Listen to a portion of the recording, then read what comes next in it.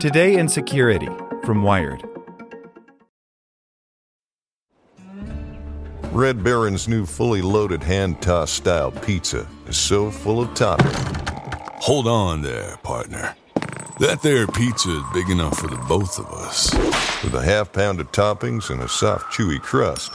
It sure is. Problem is, though, this town ain't. Introducing the Red Baron fully loaded hand-tossed style pizza. Share something awesome. This episode is brought to you by Kia's first 3-row, all-electric SUV, the Kia EV9, with available all-wheel drive and seating for up to 7 adults, with 0 to 60 speed that thrills you 1 minute and available lounge seats that unwind you the next. Visit kia.com/EV9 to learn more. Ask your Kia dealer for availability. No system, no matter how advanced, can compensate for all driver error and or driving conditions. Always drive safely. Here's today's spoken edition of Wired. Equifax's security overhaul a year after its epic breach, by Lily Hay Newman. A year ago this week, the credit bureau Equifax saw signs of a problem on its network, a really big problem. Hackers had entered the company's systems, stealing the personal and financial data of more than 147 million people in the United States, including Social Security numbers, dates of birth, home addresses, and some driver's license numbers and credit card numbers. Though other breaches have exposed more total records, the Equifax debacle is generally considered the worst corporate data breach ever in the U.S. because of both the scale and the nature of the information it exposed. Equifax was also woefully underprepared to handle the fallout, botching both the public disclosure and its effort to make resources available to impacted people. In the months since, the credit bureau has remained fairly quiet amidst class action suits, congressional scrutiny, a Federal Trade Commission probe, and a wave of new state regulations designed to ensure that Equifax substantially improves its security defenses. As part of this process, the company hired a new Chief Information Security Officer, Jamil Farshi, in February. In a series of interviews, he and other top executives told Wired that the company has committed to an expansive multi-year effort to transform its corporate and data security approach. The question at this point, though, is whether it could possibly be enough. Mending fences. Prior to Equifax, Farshi had overseen information security at high-stakes companies like Time Warner and Visa, as well as government groups like Los Alamos National Laboratory. He's also no stranger to emergency response. Home Depot brought him in to help clean up the company's massive 2014 data breach, which exposed 56 million credit and debit card numbers. But working at Equifax now, Farshi acknowledges the unprecedented scale of the crisis. We had one of the most impactful breaches of all time, he says. In the year since the breach, the company has invested $200 million on data security infrastructure. And Farshi says Equifax has given him the resources he needs to build a stellar security program. One of the things that I really love about being a CISO in a post-breach environment is it gives you such an immense opportunity to drive fundamental, meaningful change in a very short time frame, Farshi says. I felt like I did good things when I was at Los Alamos or at NASA, but it takes so frickin' long to push some of this stuff. The barriers you face at any company not post-breach is you're always fighting for budget. You're always fighting for face time, trying to justify and convince people about the importance of security and risk management. When you're in a post-breach environment, everybody already knows that it's critically important. At a congressional hearing in October, Equifax's former CEO Richard Smith hinted at the reckless approach to security the company took for years. Smith said that he'd only met with company security and IT executives quarterly to discuss Equifax's status, 4 meetings a year to defend the crown jewels of U.S. consumer data. He indicated that the company's software patching operation was inadequate and flawed, and he even admitted that Equifax's data storage approach didn't involve consistent, robust encryption. That lax attitude directly resulted in the vulnerability hackers exploited to penetrate Equifax's networks and steal consumer data. The bug was a known web framework weakness. A patch had been available for about 2 months before hackers entered Equifax network. The company had failed to apply it, and once hackers were on the network, Equifax's poor data hygiene, permissive access controls, and open network architecture allowed them to grab a priceless trove. The first step has been to stop the bleeding, Farshi says of his work since starting with the company.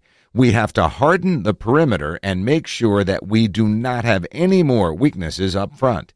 At the beginning of a breach remediation process, prioritization is the toughest challenge, Farshi says, since so many improvements and initiatives merit attention. So he emphasizes fundamentals and completing baseline essential projects first. That includes improving processes for patching, vulnerability management, and certificate management. Another primary priority has been strengthening access control protections and identity management across the company. By keeping systems more siloed, Equifax can minimize the free-for-all of unneeded access that adds exposure and risk. Additionally, Farshi says that the company has prioritized improved data protection across its entire infrastructure, coupled with better detection and response programs to handle new problems more gracefully if and when they emerge. All of these improvements are happening as Farshi staffs up the security team, broadening its expertise, and works on governance and reporting so that Equifax can offer proof of compliance and general progress. It's easy from the outside to judge, and trust me, I had a visceral reaction to the Equifax breach myself because I was a victim of it, Farshi says. But when you get the view from the inside, you see how many good things there are that you can use as the basis for future success. In addition to new hiring and reorganization within the security department, Farshi says that the company is also working on a major cultural shift to incorporate both preventative measures and response training across every department. Equifax is also already working to turn these improvements outward to help others and perhaps tout its transformation in the process. Our goal is to create a world-class security program at Equifax and to share what we've learned from our own experiences in order to ultimately help our industry better protect and defend against cyber attacks, Equifax CEO Mark Begor wrote in comments to Wired. Data security is a long-term battle that will require continued innovation and attention. It will always be a top priority for our company. Taking credit. An important nuance of the Equifax data breach is that, unlike other large-scale corporate leaks, like those suffered by Home Depot and Target, the data Equifax exposed wasn't from its direct customers.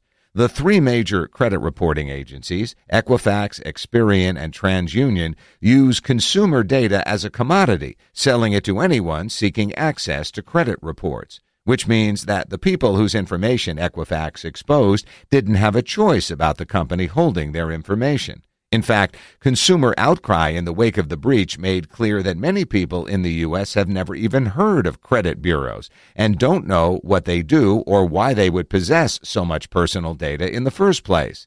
If nothing else, the blowback from the breach has made Equifax officials more conscientious about that distinction and its ramifications. We definitely were talking about why do you need credit? What is credit? Says Nancy Bistritz-Balkin, Equifax's Vice President of Consumer Education and Advocacy. But the preamble to that conversation in terms of what exactly do the bureaus do, why is it important? I think that's definitely part of a conversation that we'll look at much more closely moving forward. I can tell you that from my own perspective, I got a lot of emails asking that question. Why does Equifax have my data? Equifax has expanded its consumer outreach and education programs since the breach. But even if customers are aware of credit bureaus, they're still unable to opt out of them. You are Equifax's commodity, and the fact is you have minimal control over what data they hold. That's what their business model is, says Ira Reingold, the executive director of the National Association of Consumer Advocates. That's what consumers are most concerned about. If consumers had a choice, they would walk away and say, I don't want you to have my data. But Bistritz-Balkin plays down consumer concerns of being trapped in the credit bureau system.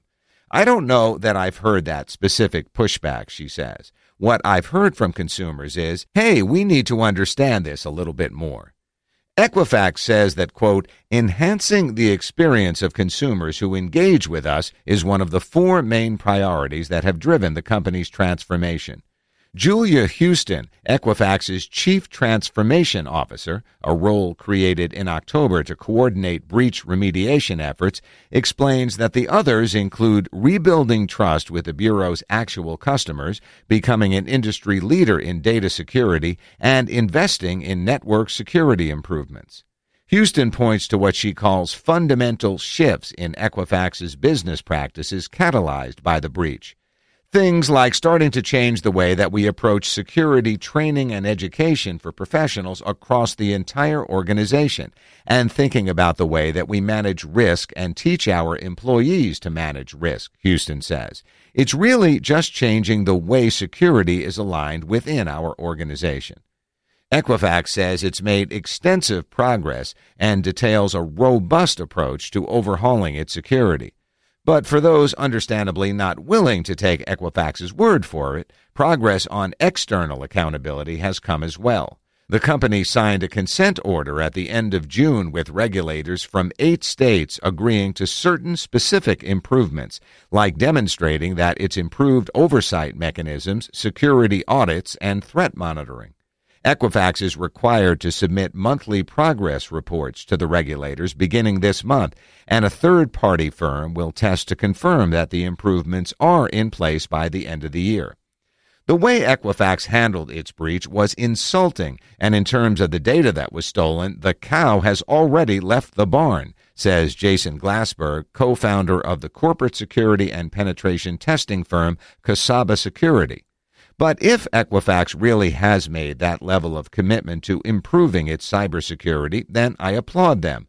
The question is just what they are spending this small fortune on in practice and what the real-world security impact will actually be. The FTC also opened an investigation into the Equifax breach in September. In May, FTC Chairman Joe Simons told Congress that the agency is still heavily focused on the breach probe. But that same month, the FTC appointed as head of its Bureau of Consumer Protection a lawyer, Andrew Smith, who's represented numerous large corporations, including Equifax itself. Equifax says that the transformation process is a long-term commitment to doing things differently and letting the results speak for themselves. It's important for people to understand the seriousness with which we're taking our remediation efforts, the investments that we're making in data security, and the seriousness with which we see our obligation to the data that's been entrusted with us, Houston says. We have to continue to deliver, and then when we deliver on what we promise, that's when we'll rebuild the trust. For the 147 million Americans impacted by the breach, all of Equifax's improvements and reforms are likely small consolation. But at least the company has made strides toward minimizing the chances that it happens again and being better prepared to react if it does. No matter how much you invest, how great your people are, any organization nowadays can be breached, says Farshi, and no one knows it better than Equifax. If you like this podcast, can we recommend another one? It's called Big Picture Science. You can hear it wherever you get your podcasts, and its name tells part of the story.